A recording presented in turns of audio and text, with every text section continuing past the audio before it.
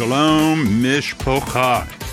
This is Rabbi Eric Carlson. Welcome back to our latest Kadima Talk. It's been a hiatus here for a few weeks. It's been summertime. I had to have a little knee surgery. It's put me back a couple of weeks, but we're here. So I appreciate and thank you for your loyalty, your patience, and continuing to join with us as we move forward in the greater kingdom. I want to talk about a teachable spirit today, and I've talked about this in the past, but I've got quite a bit of new information that I want to share and wish to update this and bring even more perspective to this. Proverbs 9:9 says, "Give to a wise man, he grows still wiser. Teach a righteous man, and he will learn still more." The moment we've stopped learning, you've stopped growing and become stagnant. President Teddy Roosevelt died in his sleep. When he was discovered the next morning after his death, it was revealed that he was in the process of reading 3 books. One was on his nightstand, and 2 were laying open under his pillow. Now, I'm one of those people, my wife, Rebbitzin, always questions me. She's like, "What are you doing?" Because I read 2 or 3 books at the same time. So I've got them in strategic places, and wherever I'm at, that's the book I pick up with where I left off last time, because I myself am a prolific reader and seek to expand my own knowledge and wisdom as much as I can. So Psalms 119 verse 2 says, "How happy are those who observe his instruction, who seek him wholeheartedly." A teachable spirit is a trait that many leaders lack. After years into a career, many leaders believe that they've attained all the skill sets necessary for their success, but the reality is that the world and the kingdom is forever expanding, growing, and changing.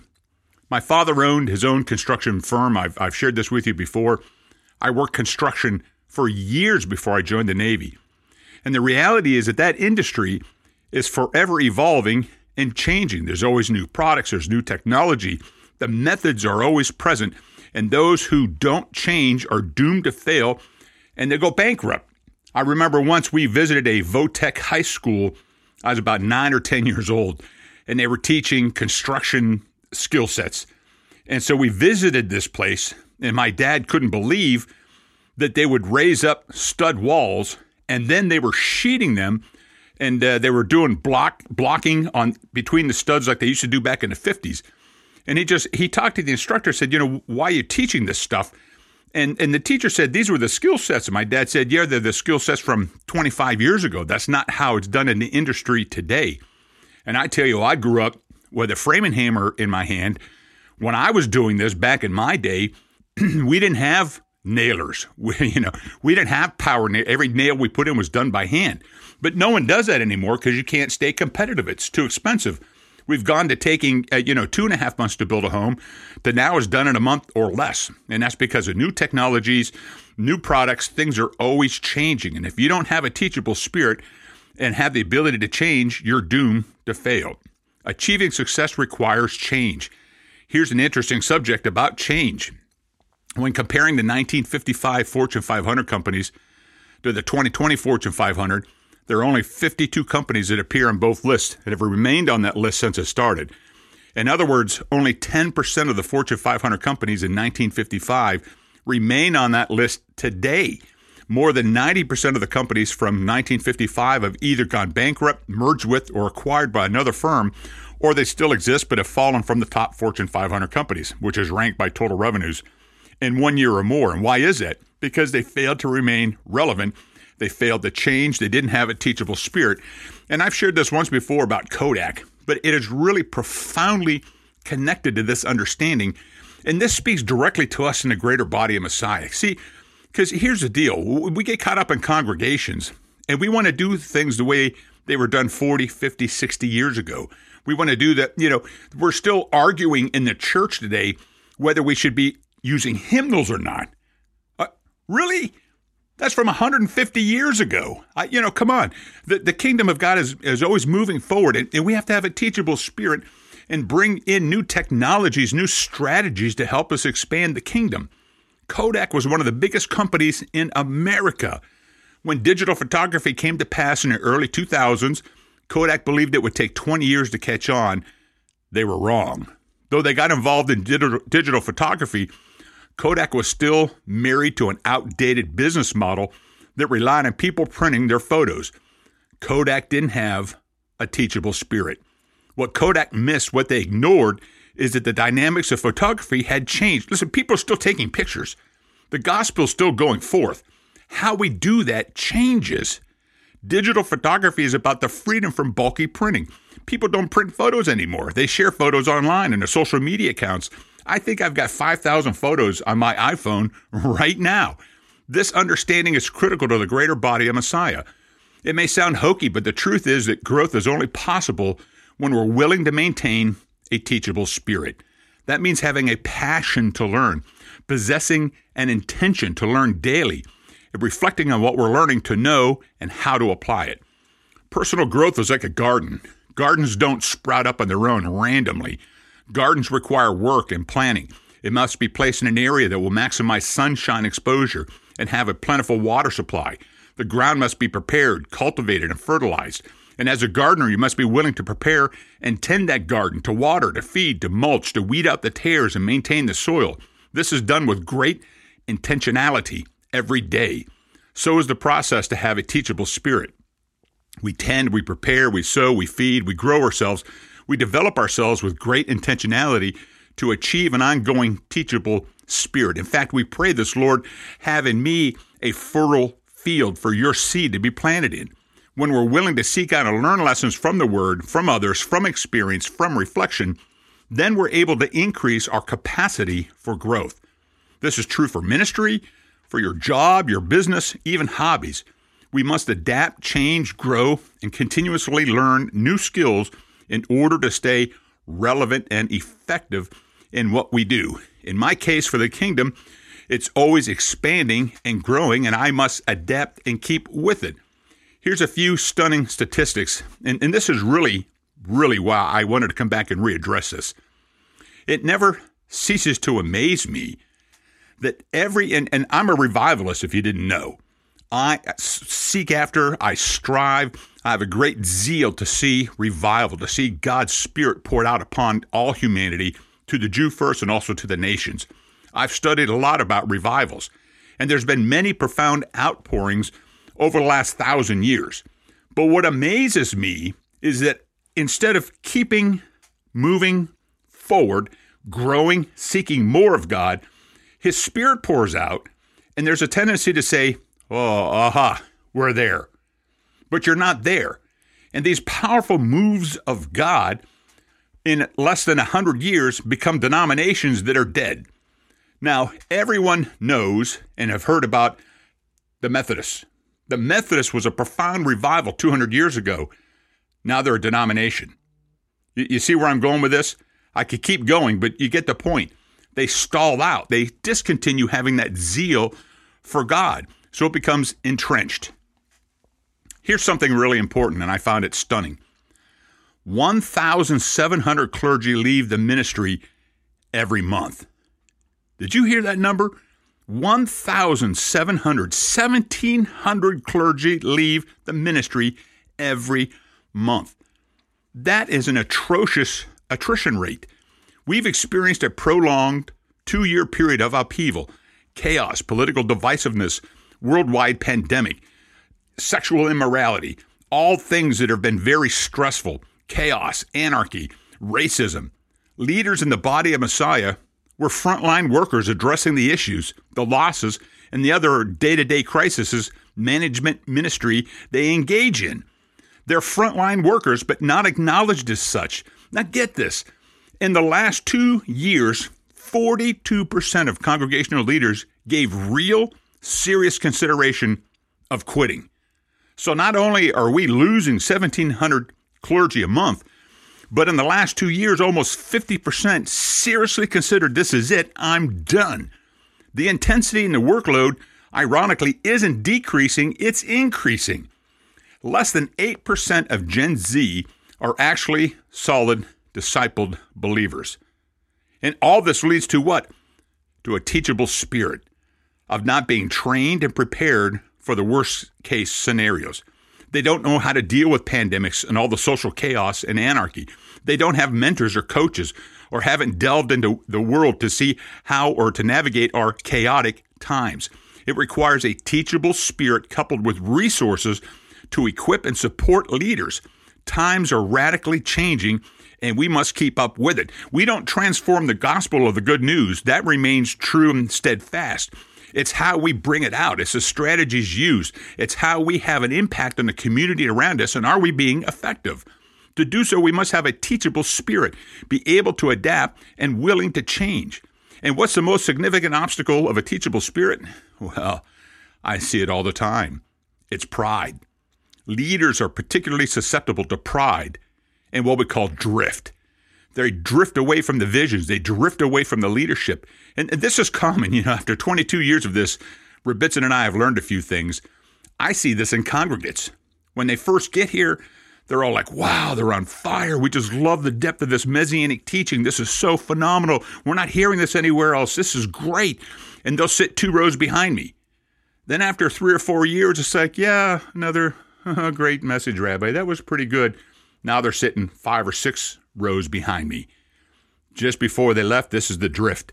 We can tell where people are preparing to depart from the congregation because they're now sitting all the way in the back by the doors. And it's only a matter of time before they're gone. Friends, that's the drift. Pride creeps in when they start to have success. It becomes very dangerous when leaders come to believe that it would be better maybe if they were in charge. This applies to every staff member, every employee, whether in ministry or business. Remember, touch not thine anointed. It's not your job to replace who Adonai put in charge. All authority on earth comes from him. When Yeshua was tempted in his 40-day fast, Hasatan said to him, if you really are the son of Adonai, then jump off this cliff. First of all, the enemy's tempting his identity, if you really who you say you are, but he really tempted Yeshua with pride. One of the first things Yeshua does when he returned from the 40 days in the wilderness is to teach and preach on pride. Pride is one of the greatest sources of temptation for leaders.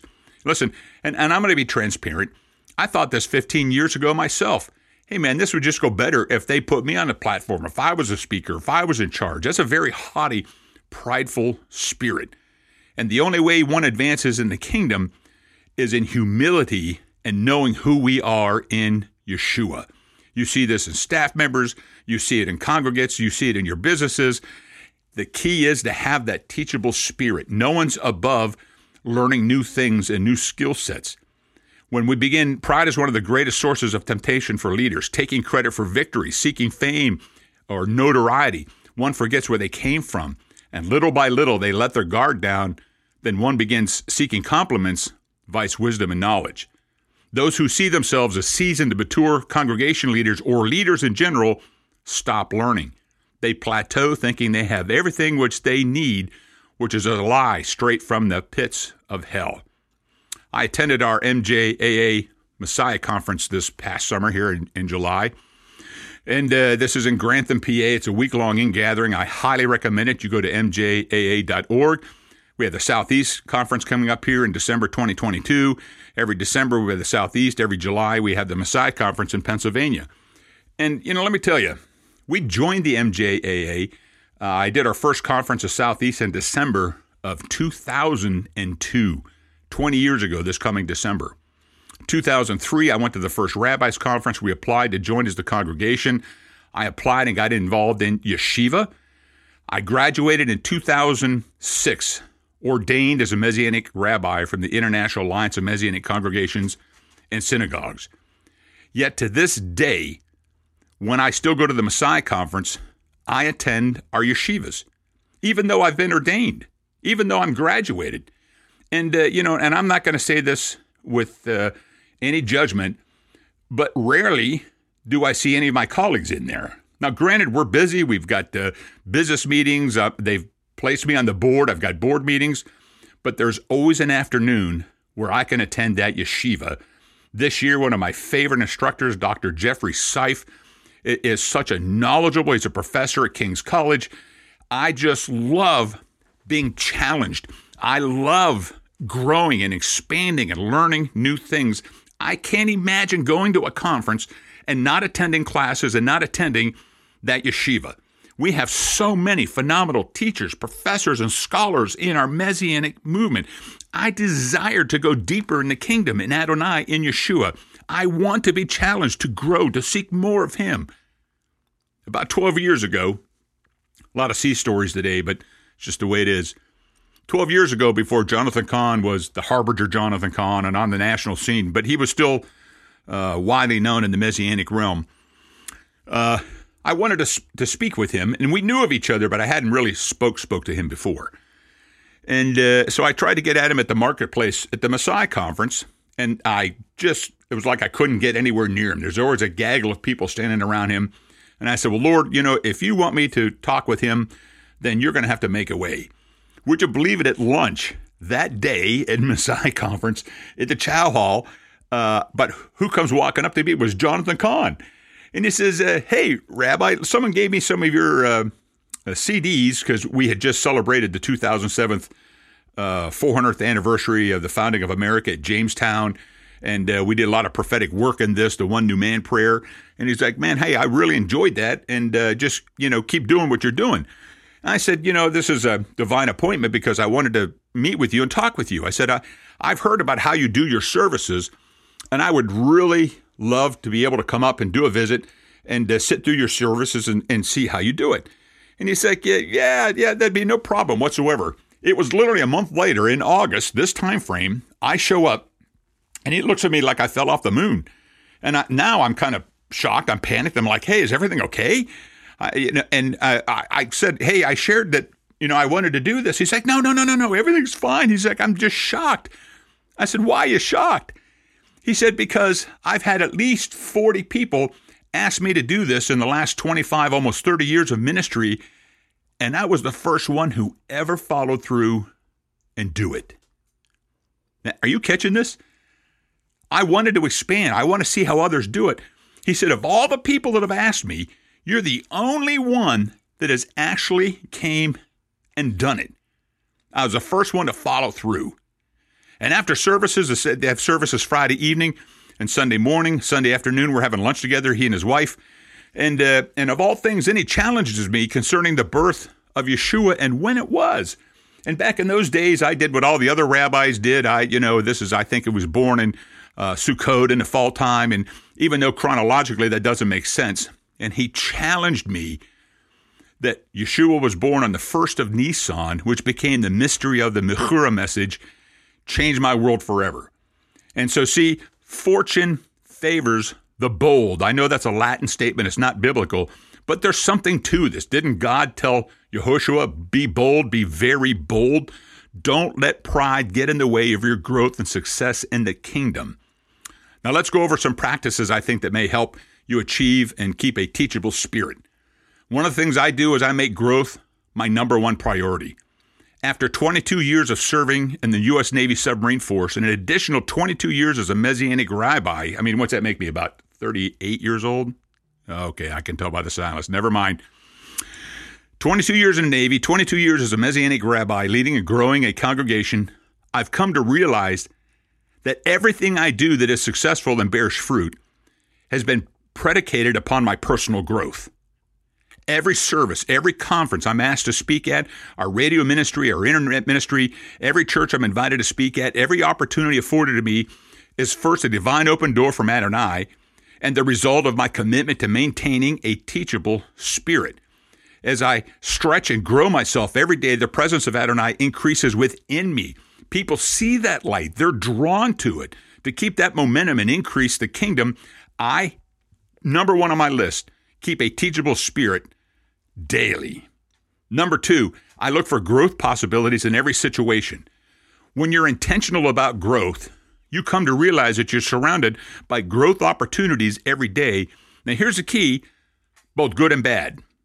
My first submarine I served on, and I'm going to give a shout out to my shipmates who listened to this, the USS Finback, SSN 670, was one of the hardest charging boats on the East Coast. We got a ton of ribbons. We did a whole bunch of first ever in the Navy, Soviet submarines we come across and found. Phenomenal leadership. It was talked about up and down the East Coast. Captain Rocky English was one of the best ever. The next submarine I go to, and I'm not going to tell you the name of it, was one of the worst. It was absolutely horrendous. But here's the key. I learned greatly from both. George Bernard Shaw said the possibilities are numerous once we decide to act and not react. That's so true. When you get intentional about growth, you discover that good or bad, up or down, there are opportunities for you to grow in every situation. The skipper of that second submarine was a terror, but he was a terror every day, and you can learn how to work with that. And so on that ship, I was what was called the first lieutenant. I owned everything topside, the painting, how well it looked, all the rigging that went up there when we pulled into port.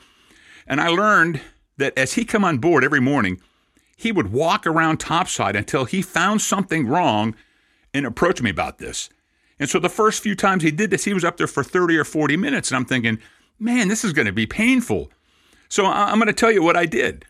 I would take a kapok, which is a life jacket, or I would take a line. I would take something small and inconsequential and place it topside where it shouldn't be, in clear view of where he was coming on. So instead of me suffering through 30 minutes of this every day, he would come on board the ship, but within 10 seconds, see this, Carlson, get over, and holler at me, and it'd be over with. And then he was someone else's problem downstairs. So I learned how to adapt to what he was doing and why. In fact, one of my staff here recently was asked to serve as a leadership on a national organization. He said it was the worst of times, it was the best of times, it was both good and bad. And I said, that's great. And I think he thought, what? But it's a wonderful opportunity to learn and grow, because you not only want to learn what to do, but you want to learn what not to do. One must have to learn good leadership skill sets and what not to learn for skill sets, whatever you do. You have to be exposed to both for balanced understanding. See, the problem is we get in a bad place. We say, I got to get out of here. I got to do everything possible to get out of here. Well, hold on. The Lord won't move you until you're blossoming where you're at. So make that a place to learn, to grow, and have a teachable spirit. But the key is that you got to look for them. They're not always apparently visible up front to your naked eye. Next, ask questions that will help you grow. Listen, growth doesn't come looking for you. You have to go and find it. That means being humble, willing to step outside yourself by asking questions of the people and situations of successful leaders Adonai has placed in your path. I'm amazed. I've had probably, this is a guesstimation, but probably 15 people who've come to me over the last 22 years and say, hey, Rabbi, I really want you to mentor me. I want you to guide me. I want you to pour into me. And the reality, only one or two of those have actually been real. What the rest of them want is for somehow to me give them a download like on a computer, and they sit in Elijah's seat dispensing justice and not do the hard work to get where they need to go. When we started this, you're not going to believe this. When we began, there was no internet. It didn't exist. AOL was just coming online with dial-up internet. What's that tell you? So we didn't understand the national move of the MJAA and the IMCS. I didn't even know those things existed. So we began doing what the Lord called us to do, and we had an appointment. We got cross paths with Joel Chernoff, who's the Secretary General of the MJAA right now, and he was still doing lamb and worship. And so Sid Roth, a friend of mine, had sent me a cassette tape. I just keep dating myself today, of his new release at that time of Jew and Gentile, One a Messiah. Sid couldn't believe I'd never heard the song. And so I got the cassette tape. We listened to it. We loved it. I read the sleeve. It says something Messianic Jewish Alliance of Philadelphia, PA. I called that number, got a hold of Joel, brought him down here for a concert. And he's like, hey, who seated you guys? I said, what do you mean, who seated us? He's like, well, how'd you get planted down here? We said, God. He said, yeah. But, who? I said, no, literally, this is God. He's like, this is unbelievable. He's the one who invited us to come down, and we went to our first conference. But listen, no one handed me an itinerary. Here's what you do. I mean, I got the flights. I got involved. I had to pursue this. To get into that yeshiva, they just didn't dump this on my lap. Matter of fact, I had to make phone calls. Nobody seemed to know who was in charge of this thing. It took me about 4 or 5 months. But you couldn't stop me from doing this because I had the zeal to do this. This is what I know God has created me for. Of all the things I've done in my life, I'm actually doing right now what He created me to do. And so this also comes with not just having a teachable spirit, but having the initiative to get out there and do something about it. It didn't come looking for me. I had to go out there and track it down. And so I've helped others to do the same processes. Listen, here's a few threads, begin pulling at, And almost none of them have followed through with that. There is a few, so those of you that are listening and you're one of those ones, I acknowledge that. But I'm telling you, the overall majority don't, because they think everything's going to be spoon-fed to them, and it isn't. So you've got to ask questions. You've got to shake that tree and get these things moving that will help you grow. You've got to ask people, successful leaders around you, be humble. Hey, how do you do this? How did you get to here? How did this process work for you? How would it work how can I get a hold of this? I've had supernatural opportunities of quality time spent with people you know. I've mentioned a few names already. Sid Roth, a great friend. I've known him for over 20 years. Coach Mack, Coach McCartney from Promise Keepers. Also, Dr. Raleigh Washington. Even a few submarine commanding officers and admirals have been major influences in my life. Ask, but make sure you listen. Not just hear, but listen. I shared one of these a number of Kadima talks ago about pick a fight. I had an incredible afternoon. I spent an entire afternoon mano-a-mano with Coach Mack. Can you believe that? The Promise Keepers 25 years ago was the biggest thing happening in the world. And here I am with this legend in the kingdom of God, and I was like a sponge. I think I asked 3 or 4 questions and didn't hear him, but I listened. Those moments changed my life forever.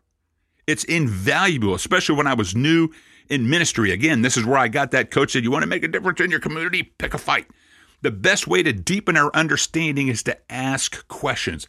I'm so thankful for Dr. Raleigh Washington and the impact he's had on my life as he was the CEO of Racial Reconciliation and Promise Keepers. He's been the CEO of Road to Jerusalem and now Awakening the Voice of Truth. Wow. He's another spiritual father to me. And I thank God that I have people like that in my life, that when I have a question or a scenario I don't understand, that I can pick up the phone and they'll take my call. The best way to deepen our understanding is to ask questions. Questions are the keys that open hearts and minds, especially our own, keeping that teachable spirit. And here's another one that's really critical. Share what you've learned with others. Listen, there's a lot of other things. And listen, don't write me, don't email me. I don't want a pat on the back. But this is something I learned a long time ago. There's a lot of time and effort. Staff members here set up. This takes time to do these things. To do these Kadima talks, I have to do the research. I put these talks together.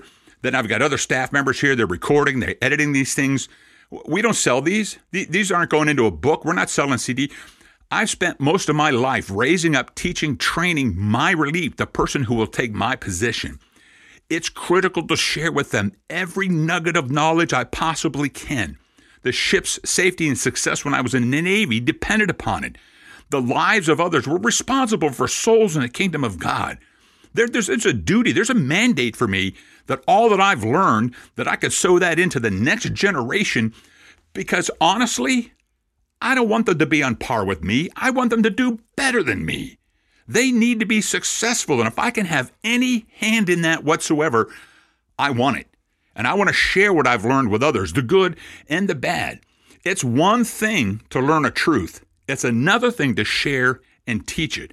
When you pass on what you learned to someone else, you've just made that lesson your own. Listen, when I was on active duty, when I was running a division on a submarine, I learned the best way to get a young sailor to learn the equipment, and we used to call them system experts. Everybody had one piece of that equipment. They were the expert on it. And the way to get him there was to have him teach on that piece of equipment to the division. They will study and learn so they wouldn't be embarrassed before their peers. This is profound. It multiplies the impact of what you've learned because you're helping someone else. And they can use your words, your training, your sowing to add value to others. You got to play it forward. So we must have a teachable spirit. We must continue to move forward. And I am imploring you, all that we've shared today, that you take it to heart and you remove all pride and take that extra moment to spend time with people. Take that extra moment to sow into those that are kind of hovering around you and think, man, what do they want? They want to learn. And you yourself, to as much as possible, read the book on leadership. Read the Word. Find out that the Word is filled with mentors who can teach you and raise you up and prepare you to lead the next generation forward, Kadima, in the kingdom of God. Mishpocha, may the Lord bless you and keep you. Shalom.